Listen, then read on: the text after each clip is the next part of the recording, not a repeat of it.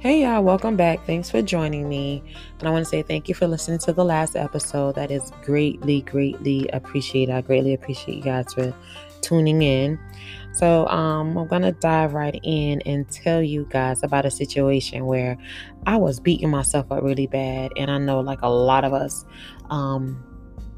may get to the point where we internally beat ourselves up because we are over analyzing a situation and we get so deep within the situation because when we're looking at it, it's like, I should have did this or I should have did that.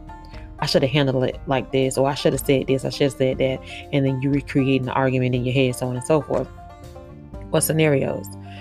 And not realizing like you're just keeping yourself in a loop. So recently I had a moment of that where I was like, oh my gosh, like, because I have this thing where I say, only you can master yourself. Nobody is supposed to master you. So I was like, darn, I let a person like outmaster me. So I was defeated. Then I had to step back and reanalyze the situation and say, you know what, there's a solution to it. So I said all that to say this. You're never defeated in a situation because there's always a solution. And the solution is within you.